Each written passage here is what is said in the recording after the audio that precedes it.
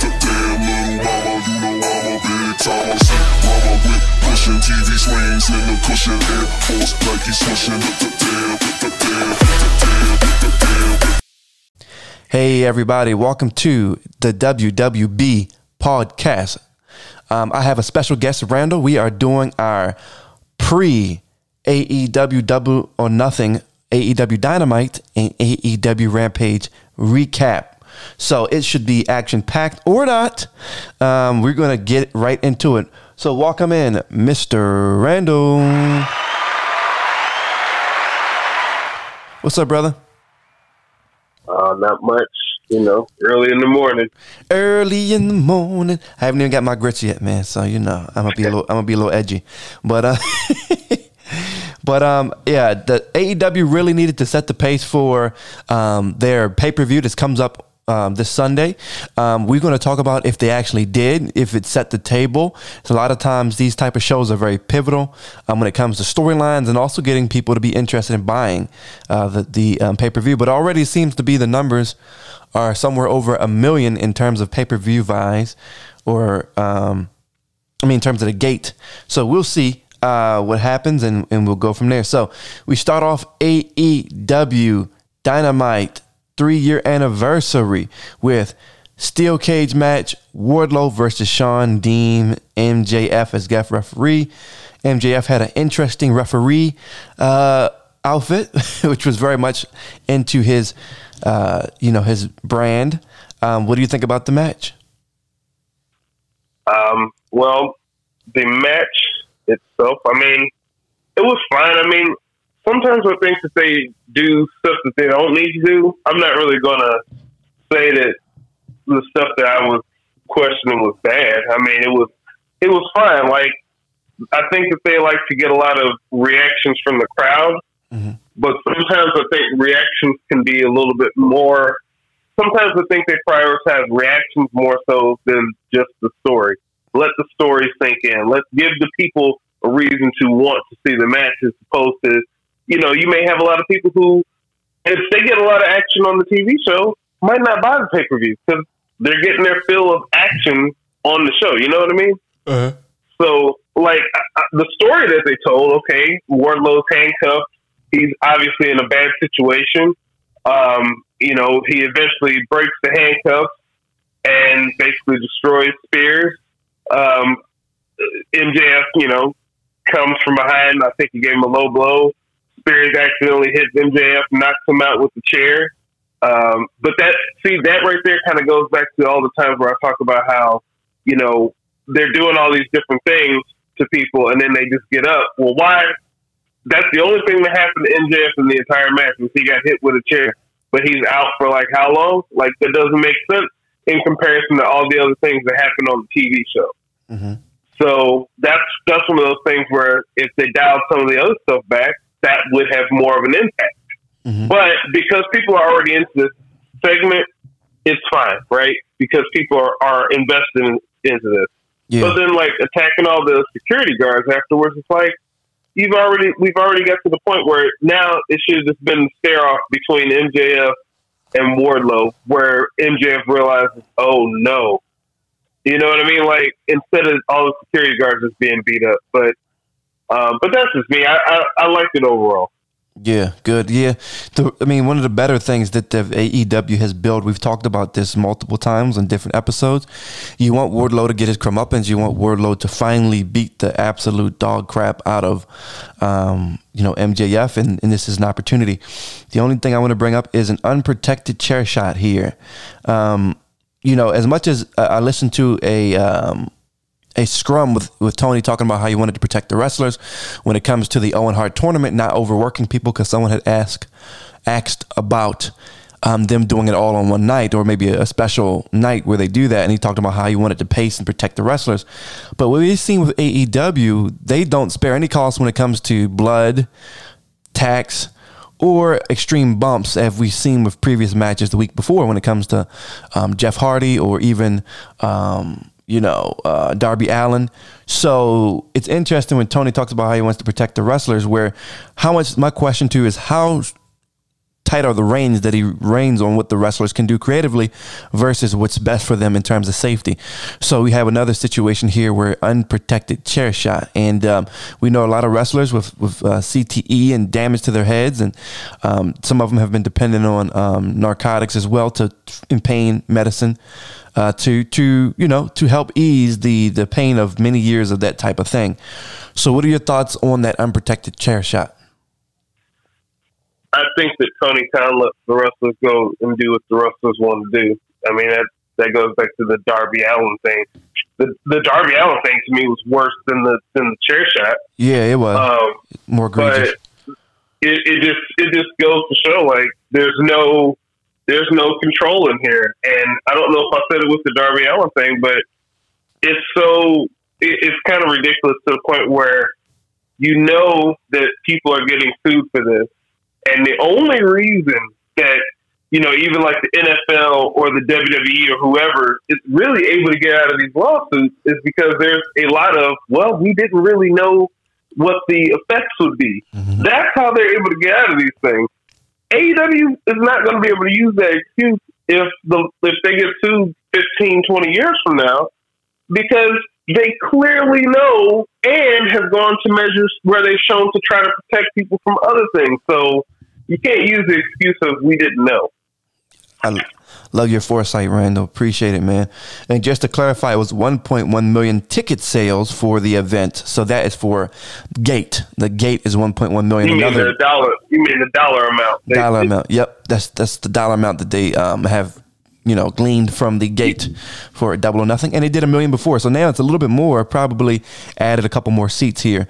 So hopping over to see. Go ahead. I was just going to say, remember that, when you adjust that for inflation, it's in comparison to other shows probably just about as well. But that was the only thing. Yeah, it's still nice to say $1 million, for marketing purposes. So, and they'll probably sell a little bit more once, because you probably have some walk up, some people that want to join as well. So maybe some walk up traffic as well. But then you have CM Punk and Hangman face to face. We know this rivalry has been building over a month or two, I'll say a month, but a month and a half or so. So what are your thoughts about the face to face? I think CM Punk cut a pretty good promo. I think Hangman Page was fiery, did a good job of kind of getting the fire, trying to show himself to be with life instead of being an NPC, a non-playable character. So non-playable indie character. So it's good to see the fire for me personally. This match is, much anticipated. I'm excited to see what happens. At this point, I honestly don't know which way they'll go. So what did you think about specifically the face-to-face here prior to the pay-per-view? For me, I just don't understand the whole story, and maybe that's just because I'm not, I'm not into all the backstage or prior knowledge required, the required reading for the show. So I don't understand why Adam Page from the beginning started out with, I'm going to destroy Punk, and you're going to be upset for wearing his shirt and all that stuff. It doesn't make sense where that came from. And to me, a good television show, if they're going to tell that story, it needs to tell me why that's happening while it's happening. Not, you should have known from these other things. So this is a clue, because Punk has, every time he's been in a company, he's always turned once he's gotten the belt. Okay, but that's a disconnect for me, right? Yeah. So I just think that they should have done a better job explaining why, or at least in his promo, explain why, instead of a bunch of platitudes and, all that stuff. But look, if people want intensity from Adam Page, this was as intense as he's probably been. But I just don't understand, I just don't understand the way the story's being told. It's almost like when Danielson, when he just turned heel just for nowhere, it wasn't really explained, it just was accepted by people. Yeah. And that's the only thing that I would say about it. But as far as the way they delivered it, fine. It was good. Yeah, yeah. I'm glad that. I'm glad we did this recap of Dynamite because we got the Wardlow MJF match and we got the Hangman and CM Punk. Man, I think we did this Dynamite recap in record time. We got some more going on here. Wait, there's what? Huh? What? Are you being funny? There's more? A lot more, and this is where things do change a little bit here, but we'll stay. But see, that's my point, though. See, I know. I gotta be honest. On Wednesday or Thursday morning, whenever I watched this originally, I watched those segments, and I didn't because like when we talk about this, you're like, "You good?" I'm like, "Yeah, sure, I'm good." And then I realized, like, I watched Rampage, and I was like, "Wait a minute, I feel like something's missing." And then I went back to the DVR, and I only got like the first, I don't know, however long that cage match was in the Punk match. So I'm like, "Oh, there's a lot more that I have to watch here." All right, okay, and for me, this is one of the things I was going to say. I wanted to wait until this point, but like the Wardlow match, I feel like people were anticipating, wanting to see that, right? Yeah, it's not a match to me that you will put at the start of the show, because if you can draw up interest, you could have got a couple interview or promos hyping it up for the night, so that people would continue to watch the show and build the audience waiting for that match, right? Yeah, I agree. But if you give it away in the first segment, okay, then the only really thing that you got left is the Punk and Hangman. But if you do that right after, it's like, well, I guess that's the show. I agree with at least it was for me. I agree with you. The better way is to build it, much like I hate to mention WWE on on AEW recap, but with the when they took the unification titles together, much like that. You make that a storyline. You say, "Hey, you've been really wanting to see. Do you see this?" You every now and again you show like the quick promotional videos and stuff like that, and say, "Hey, get people pumped up and stuff like that," and then you pay it off towards the end of the show. Or I'll give you an older example. Like I remember there was a time. This was the first time they ever did this too. Was when they put Hell in a Cell on TV. It was leading up to King of the Ring '98, actually, but they had Austin and I think it was Austin and the Undertaker had to face Kane and Mankind. But like they didn't do that match at the beginning. They showed you the cage at the start, and then they built stuff up so that you'd be tuned in by the main event. But I don't want to belabor the point. I think I've made my case. Yeah, appreciate it. Yeah, definitely, man. But you make a lot of sense with what you're saying there. It only makes sense. You want to get people excited. You have a reason to watch and stay with the show. And maybe in some ways they want to pop a rating. I don't know the whole schematics behind it. But yeah, I agree with what you're saying. I think that makes a lot of sense as well. Private Party versus Jon Moxley and Eddie Kingston. We got some chocolate on AEW Dynamite for once. Look at this. Look at this.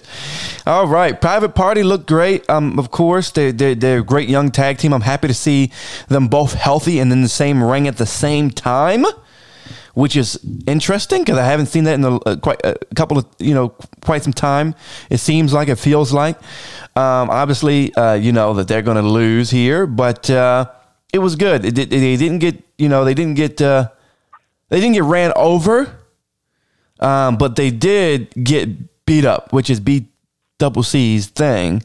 And actually, this match had me liking Eddie Kingston just a little bit more.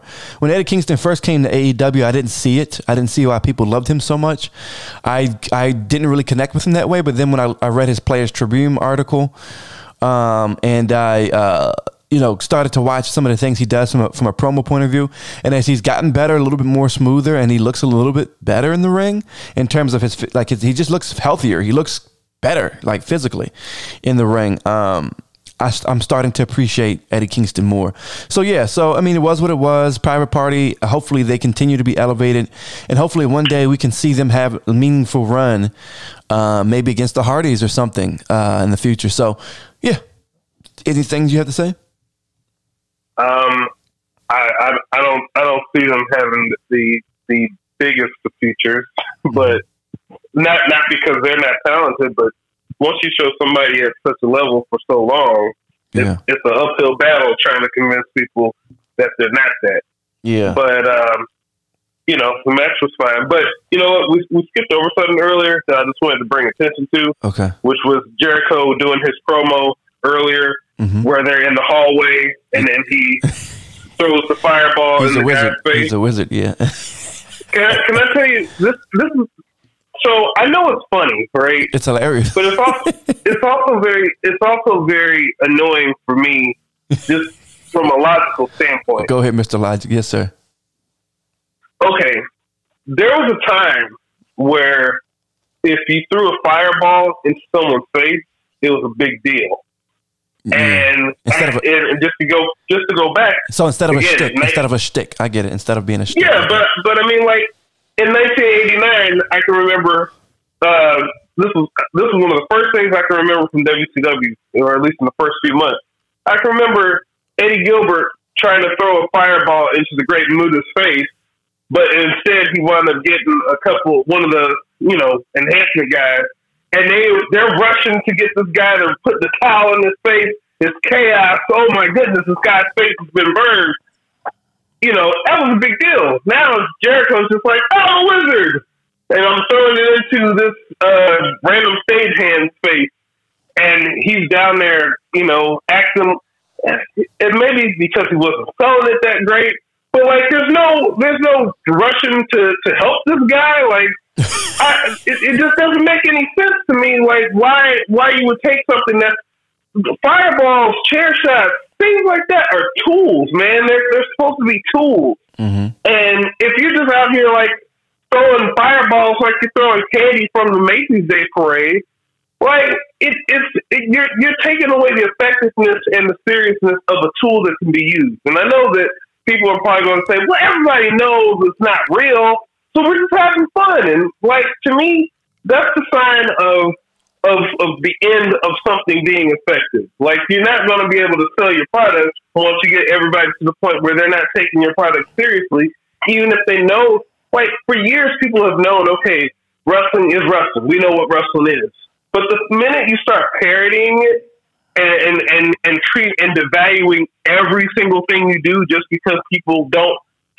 Or just because people know that it is what it is, like you've lost your effectiveness. You're not going to ever grow an audience because nobody takes it seriously anymore.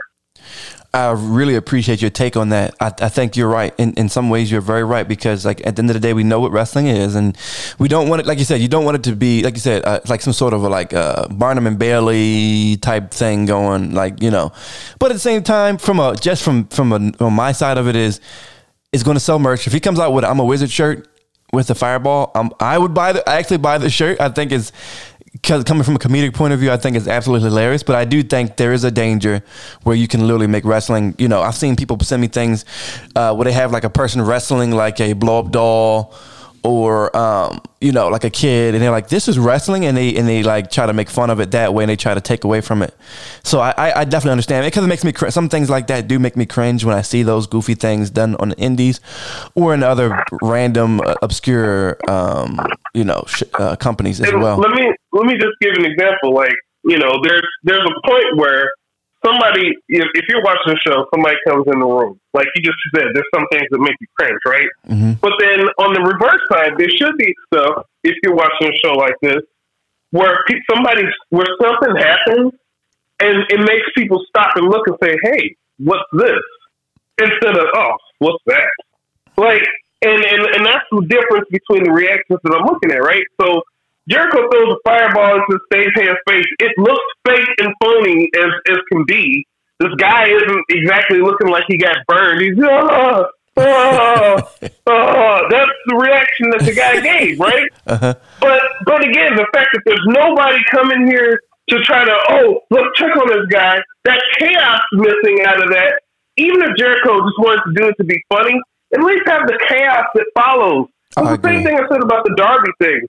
Like, he jumps off this ladder and everybody's just like, oh, that's just part of the match. I agree with you saying. Yeah, you gotta there's little nuances that they may necessarily miss. I get you. makes sense. Yeah. Hopping over to Ring of Honor Tag Team Championships, FTR versus Roppongi Vice. This is for the wrestling nerds, the AEW loyalists, the Cheeto eaters, and mouth breathers. I became aware of who Roppongi Vice was just by taking some additional research, the thing that you talk about where people shouldn't have to do that all the time. And I think they do talk a little bit about this group. But again, this is for the mouth breathers. I get it. I do like FTR. I do think they're great, very talented. And honestly, watching this match, I grew with some respect for Roppongi Vice. Maybe the name is repulsive to me because it just sounds so corny, but they had, I mean, from just some of the things they did in the ring, I was very impressed. Honestly, I thought it was a solid match. Again, the question is, and Tony Khan has been asked this in interviews, when is Ring of Honor going to get a TV deal? And it's still in the works because it feels like he bought it on a whim. He had to get it quickly. He had to buy it quickly. He had to do it as soon as he could. It seems like maybe there was other suitors and he just had to pull the trigger as soon as possible. So I think he's building it while we fly, so to speak. But I think this match was amazing. To be honest, I left impressed with Roppongi Vice and appreciative of FTR, and obviously FTR gets the W. But what's annoying was the match didn't really get paid off because you had a random Jeff Cobb for people who didn't watch. For the casual person like you said, who doesn't know who these people are. Jeff Cobb and the Great Okan coming over from, I think they came from I guess they are part of New Japan. Jeff Cobb, who was a mercenary for Chris Jericho like a year and a half ago, 2 years ago. And Great Okan, who I don't know who that is. And I watched AEW pretty much since it started. So instead of giving us a satisfying end to the match, and took away from I would say take away from the momentum that this match had, and you have Jeff Cobb and Great Okan non-important to this specific feud, and maybe they're trying to do the Forbidden Door pay-per-view thing, so they were trying to figure this, but I think this was very just thrown together, and it also didn't give me a satisfying end.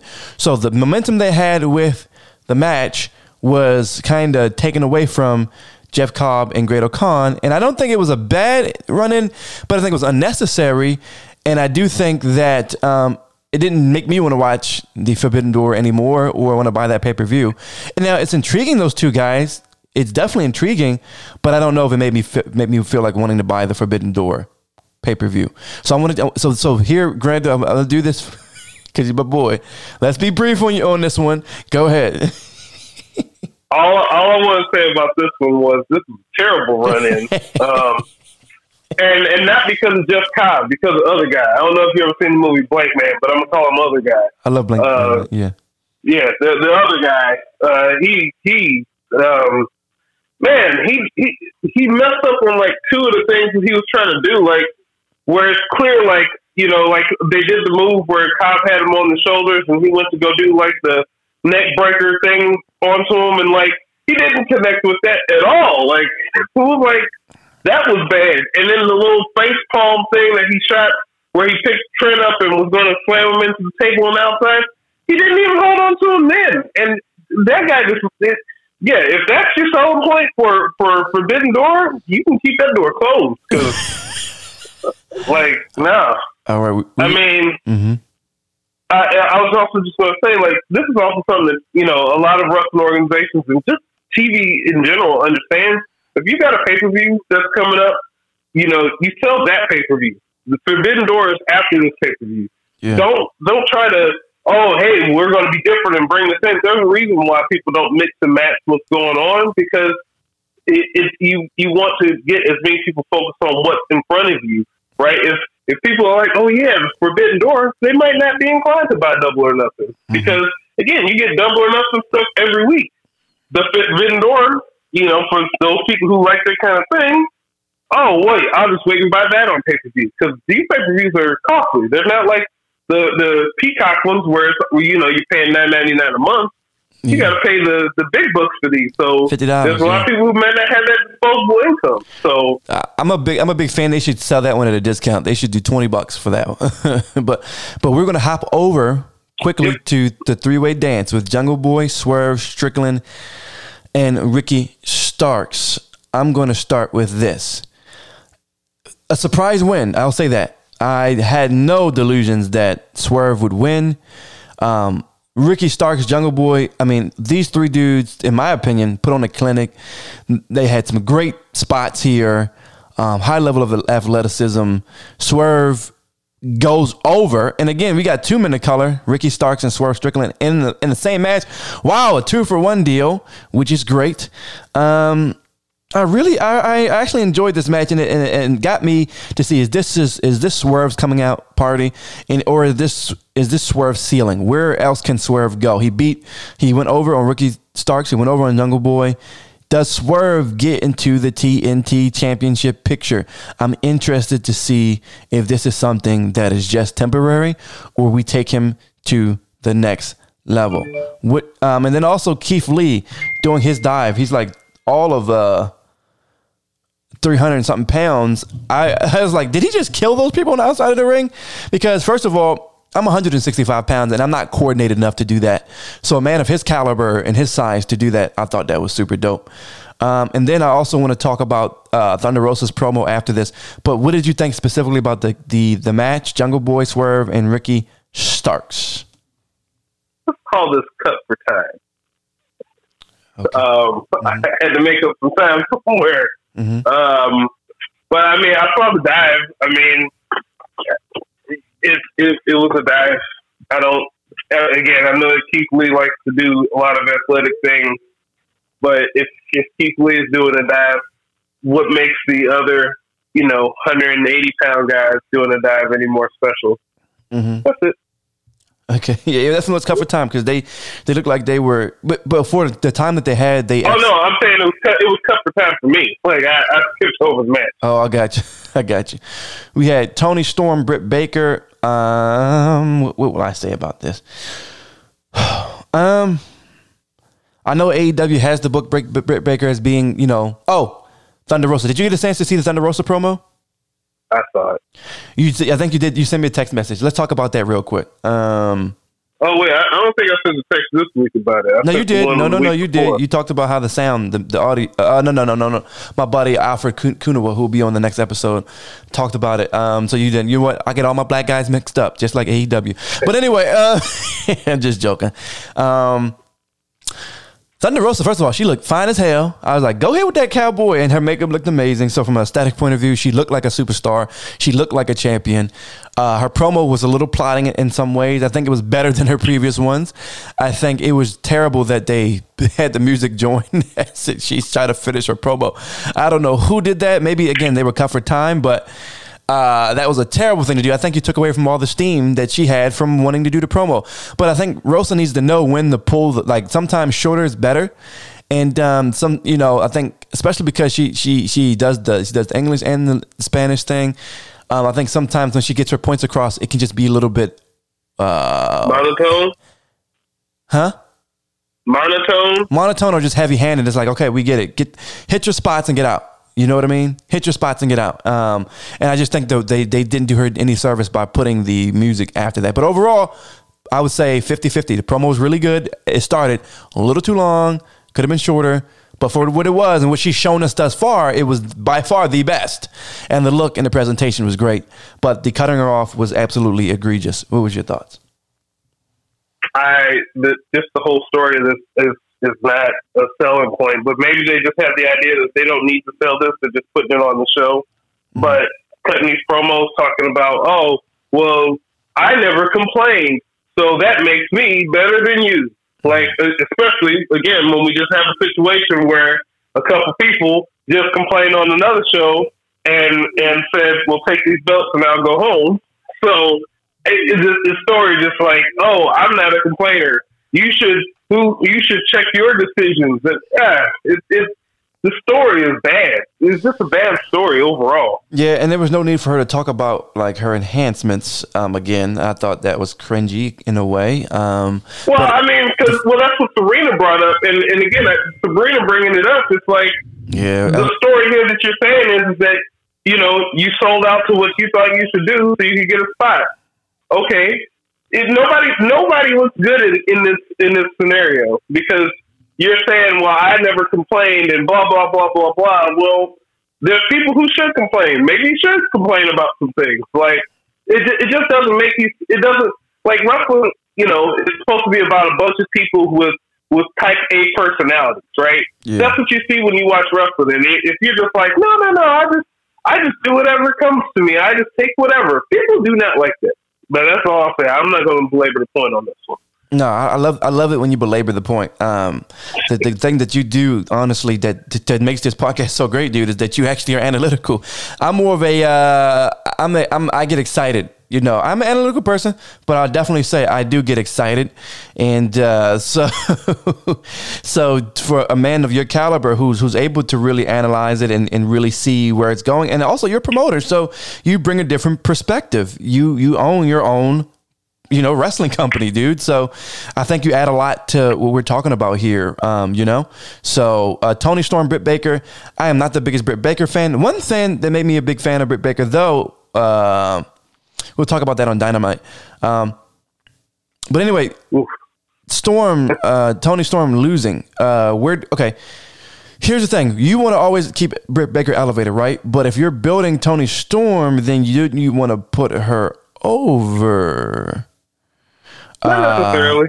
But maybe it doesn't really hurt Toni because she's still new and the fans haven't really gotten invested in her yet. So really at the end of the day, Britt Baker is still the top of the card and you want her to kind of stay there. So, and then Toni's going to have to earn her keep. So far, Toni's been okay. She's been better than most, than some of the most recent ones that have come over. It's relatively a better overall in the ring, smoother overall. So we'll see where Toni bottoms out in AEW. But, Britt Baker went over.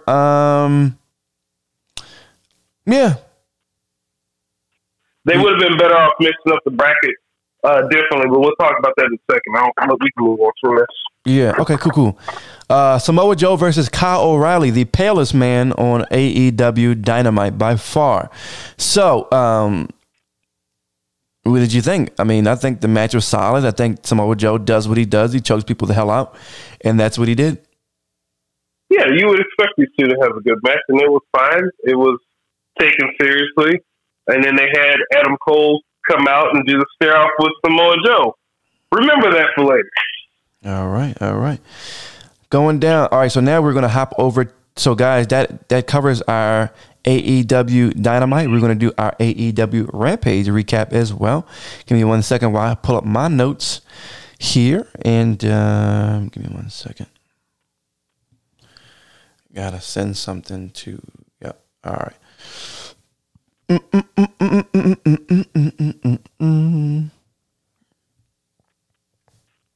All right. You would yeah, we had an appearance by somebody we haven't seen on television in quite some time, which was a surprise to a degree to me. I was like, oh, that's cool. But we'll talk about that in a second. Let's get this Rampage loaded up here. So we had Matt Sydal versus Bryan Danielson, Young Bucks in action. Scorpio Sky receives the title. Chris Statlander, Ruby Soho. All right, so let's hop into it real quick. Bryan Danielson and Matt Sydal. I'm going to give you my take on this. Absolutely clinic here. This is how you do pro wrestling.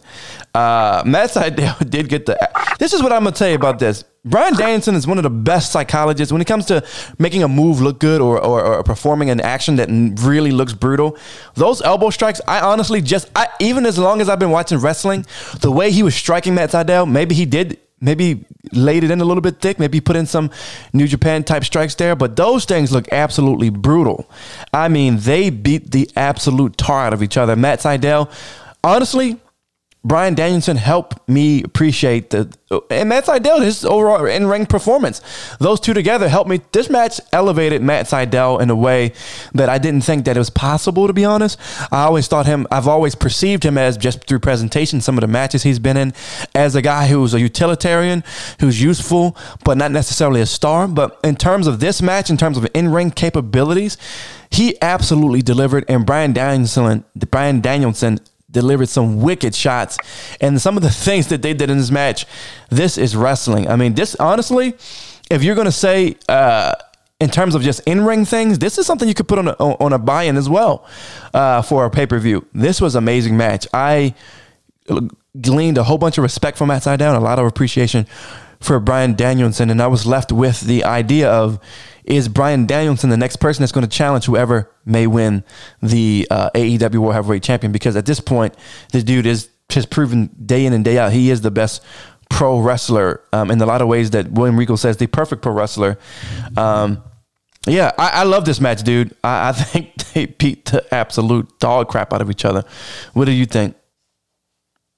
I mean, it was Daniel Bryanson having Bryan Danielson having a 12-minute match against somebody who, you know, again, this isn't anything against him personally or say anything about his ability, but he is where he is on the card. He's not going to go above that on the card at this point. So it doesn't, to me, make sense to have these long, extended matches with him. Again, Danielson should be on TV. He should be in matches that are fairly short, showcase what he can do, and tell people about the match that he has that you're going to actually pay for. Yeah. Or a big match on TV, but not. Again, a match like this every now and then, there's nothing wrong with it. Just they should limit the amount of times they do it. Yeah, I hear you. We talked about it before. Okay, hopping over to the Young Bucks. Okay, so this match was so annoying. But just maybe the Young Bucks versus Taylor Rust and John Cruz, aka they had Serpentico without a mask. Young Bucks trying to build heat. I guess they were trying to do something to build the rivalry with the Hardy brothers, which I think could have took another. You could have really built this over a month, but Jeff has only really been in the company for about a month, so it just seems like this is kind of rushed a little bit. And for a match of this caliber to be on a pay-per-view, I wish they did a little bit more. But I'm still excited to see the match. I'm excited to see what happens. But I definitely wish the promo, the build, the storytelling would have been better and more complete in this way. We had a match with Gangrel being shown and getting beat up too. I thought that was nice, but I was like, what does the Gangrel have to do with anything? But we know history of Gangrel. I guess we're talking about the Brood, or so to speak. So interesting, because where were the Hardys originally with the Brood too, right? No, so it was Brood with Edge and Gangrel, and then when Gangrel turned on the Brood, he joined with the Hardys for all of about 6 weeks to be the new Brood. Yeah. The new Brood. Yeah. I remember because I used to play it on SmackDown. So the new Brood. Yeah. So the Brood. So they started off with Christian and Edge, and then it went to them. Yeah. So I was like, yeah. So they had their own type of groups. What did you think about the match? And then what did you think about the Gangrel sighting? I mean, here's the thing. I think that I'm not the target audience for this, right? Mm-hmm. I don't like the constant references to things. Like, don't get me wrong, I like to look at things from the past, but I don't like the constant references of things to the past or such obscure things, because really, like I said, Gangrel was with the Hardy Boys for like 6 weeks, if it was even that long. Yeah, and a lot of people who don't know who Gangrel is, who watch AEW, like, what? Well, I don't think that people don't know who Gangrel is. I just don't think that he's associated with Hardy. But okay, I'll even concede that point that he's associated with them from the past. Why are you putting him on like Rampage, or especially on Rampage? It's not even in the normal time slot. To me, that should have been something that was on Dynamite, and then maybe do that over a couple weeks to where you can milk it, because you just bring him in here and just do the thing, and then he gets beat up the same day by them. It's like, none of this makes any sense. Why would he? It just, and I really just don't like the fact that you're doing something that is supposed to be meant to increase people wanted to see this match, but all you're doing is getting people to laugh. Ha ha ha! That's all it was. Brandon Cutler dressed up as Lita. Oh, that's funny. Ha ha! Yeah. Like it's to me. I just think that they're just out there having fun instead of doing what's in the best interest of things. Yeah, in the interest in business. Yep. So hopping over to Max Caster and Dante Martin, sounds like the Acclaimed is partnering up with the Gun Club. So a cringeworthy partnership, no doubt. I bet you FCC is waiting at any point in time to pull the plug on this group. But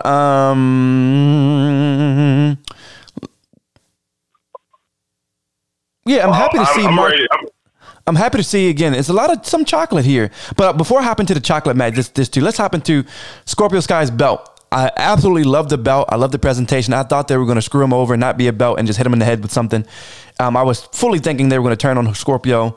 But the belt looked great. I mean, I feel like they've had like 5 TNT titles, and only 2 of them have been really explained as to why they are the way they were. But my thing was with this: is it really believable that these 3 people, Ty Cassie, Sammy Guevara, and Cass, can just go into this MMA facility and that there's not going to be somebody there who could just take them out? Yeah. But you know, I guess they have to do something there to make everybody as unlikable as possible. But let's get on to the real stuff here. Let's talk about what's next. What came up next? Anything happened? Anything happened after this? Well, Matt. All right. So 2 chocolatey brothers. You could say butter pecan chocolate, or if that's even a chocolate, 2 butter pecan brothers having a match. You know, Dr. Umar. I mean, that match happened. We got limited time here, man. Let's talk about what happened in the main event. I know, but Dr. Umar would say they were. What would Dr. Umar say? No, but no, it was good. I'm happy that Dante Martin got a victory, and over Max Caster, who honestly has been really shown himself to be valuable. We again, in the AEW, we don't know where Max Caster his ceiling is, or the Acclaimed. I honestly see tag team gold in their future before they retire. And Dante getting a victory. Yay! So, I mean, you know, it's good to see 2 young guys get the opportunity to rip it up. That's dope. But yeah, Ruby Soho and Chris Statlander. Bruh. First of all, Chris Statlander looked amazing. She has been hitting the gym. She has been doing the work. Oh my God, she's a powerhouse, dude. She looks amazing. Ruby Soho and her having this match, you know, ultimately, Chris Statlander is a powerhouse, and I think she should have definitely dominated Ruby a little bit more. And then also in some spots, it looked like there was some technical difficulty, so to speak, when it comes to some execution of things. It wasn't the smoothest. And I don't know if it is a Ruby Soho thing. It seems like it just seems like Ruby has been scuffling over the last since she's been with AEW, to be honest, in terms of just consistently smooth matches. And as a person, and we're not trying to be critical, we know it's not ballet, but at the end of the day, you're on a major television program, you're doing this stuff. There needs to be a level of just overall consistent performance or improvement that we need to see. I like Ruby Soho. I want to root for her, but it looked like, honestly, I thought Chris Statlander, with her new repackaging, her rebranding, her looking amazing, taking the time to really work on her character, I thought she was going to get the victory. And it sounds like the audience was expecting her to get the victory as well. I thought it was the most interesting in the history of the AEW to see Ruby get a so-called babyface get a victory and to be booed in a victory. Wow, the crowd really did not like this. I'm gonna let you go off, sir. I know you got something to say.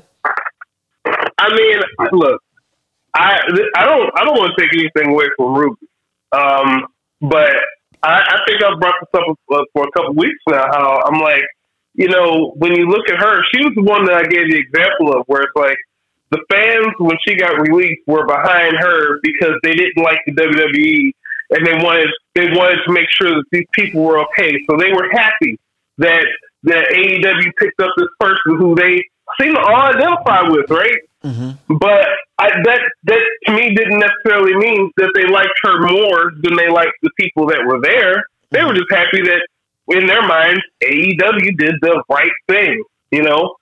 So now she's been there, and that focus, that crowd reaction has faded over time. And, you know, she comes in, she's got licensed music and everything, but then, like, the crowd just doesn't seem as behind her. Now, Chris Statlander, as you pointed out, she's changed some things up. She looks like an athlete, and when you see her in there in this match, she's doing the crowd is behind her from the minute she comes out. She gets a bigger reaction in the match.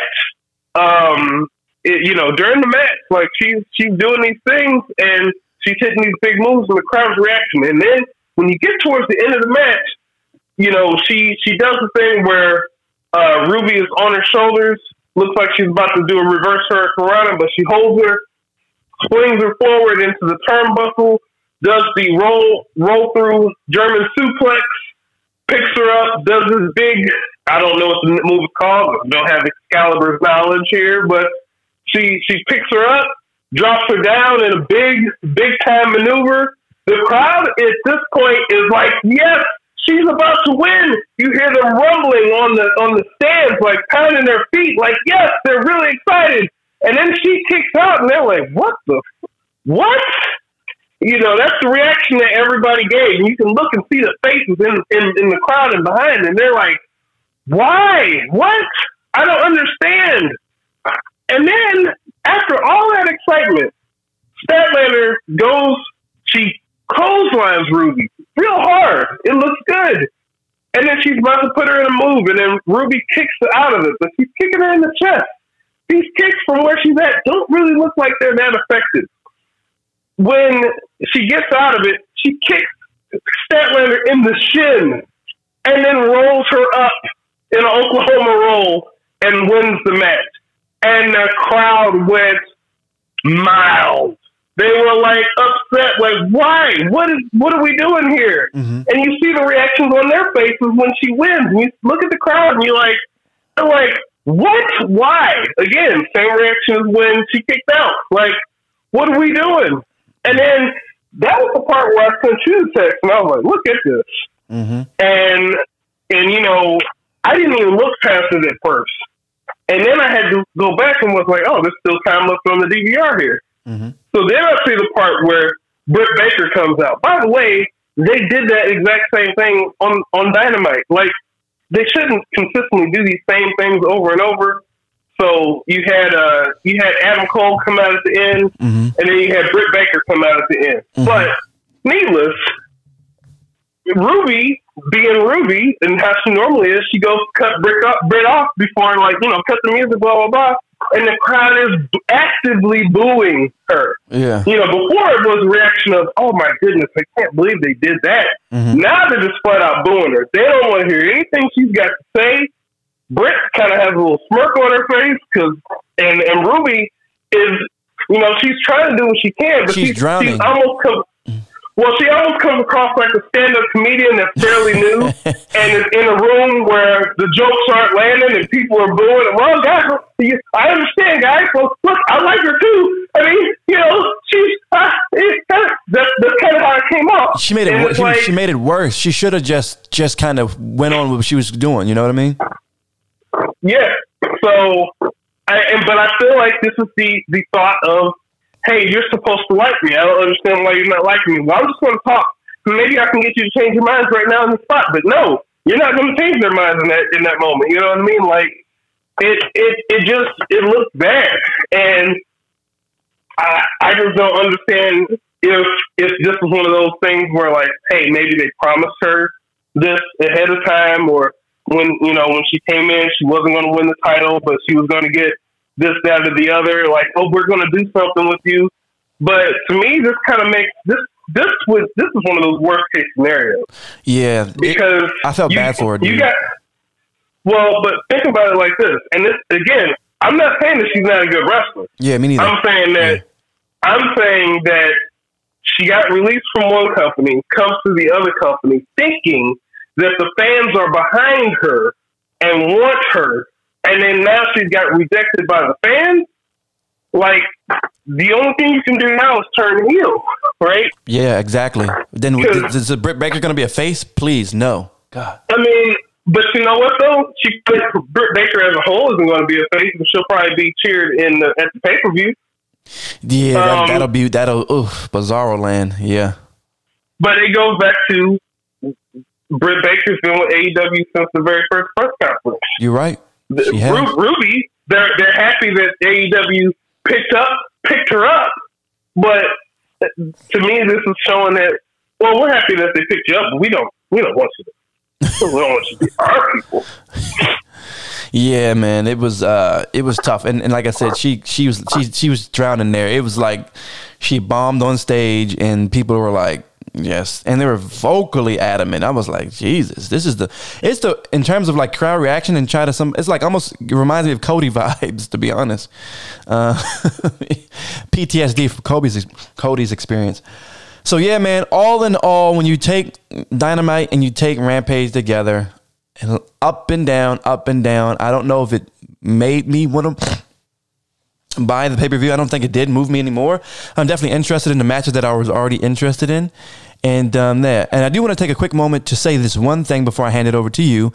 I do want to let the audience know, and you know as well, I had a death in the family. My mom passed away this week. So, man. Yeah, my mom did pass away this week. So I wanted to say, I'm going to put this episode in dedication to my mom, Kim. She was really a great human being. She had a great sense of humor. And she actually did call me about 4 or 5 months ago. She had called me randomly on like a Friday, and she said to me, hey, you think I could be a pro wrestler? She just calls me literally randomly. And this tells you a lot about my mom's personality. I'll tell you more about her off the air, but she had such a great sense of humor, very similar to mine. I think I got a lot of my animation from her. And she called me, she's like, I could be a pro wrestler. I've been thinking about it. And she was like, my mom's like all of 50, had 3 kids. She's not going to be a pro wrestler, but I thought it was just I found it so intriguing. I was like, Mom, you definitely could do something like that. I would love to see you, even if she does like one indie show. I was like, this could be something that'd be cool. So she definitely was a relative. She knew of wrestling. She was a fan of wrestling, and she had called me. So I want to share that small story. So yeah, I want to put this in honor of my mom, Kim, and rest in peace. And I appreciate all that you have tried to do in my life as well. So hate to end it on a bad note, but I wanted to say, she's a fan of wrestling, and she had a great sense of humor as well. So in a lot of ways, she inspired me to do some of the things that I'm doing now. So what would your words before we let loose of this episode? Well, definitely sorry to hear about your mom. Yeah. This was my first time hearing about that, but yeah. As far as this week goes, as far as the wrestling, I think that with Dynamite, I think they did themselves a disservice by front loading the show. Unless they were worried about some type of playoffs, I'm not sure about what else was on, but. Mm-hmm. For me, like I said, I was ready to turn the show off after those first 2 segments. So, mm-hmm. But and the other stuff, like I said, everything else was kind of, there's your range of, okay, we have these matches that we're going to have, and then we have these bad segments that we're just going to have. So that's to me what they are every week. So Yeah, definitely. Well, man, thanks for coming on this episode. And guys, thanks for listening to this special episode AEW Double or Nothing pay-per-view. And thanks for hearing my story. And I look forward to continuing to just keeping that sense of humor my mom had and the love of wrestling. This is literally my passion, man. And so to meet a person like you, Randall, through the world of wrestling, I consider you a really cool confidant, and the friendship is developing, dude. And it's always so nice to have you on. And I think some of my best episodes, honestly, has been with you, especially my favorite, which was the Doom episode. I really love that episode. So your time and also talk about what you got accepted into law school, right? Well, I did get accepted into one of them, but I'm not sure if I'm necessarily going to that one for sure. So I don't want to name it out yet. I got you. Randall's a man of many hats, one of the most talented men I know, and especially as a man of color, to be a promoter going to go for law school, and also being an accomplished instrumentalist. The dude is just multi-talented, no doubt. So, guys, thanks for coming on an episode of Wrestling While Black, and thanks for doing this pre-AEW Double or Nothing episode of AEW Dynamite recap and Rampage recap, and peace. Hands up, put your down.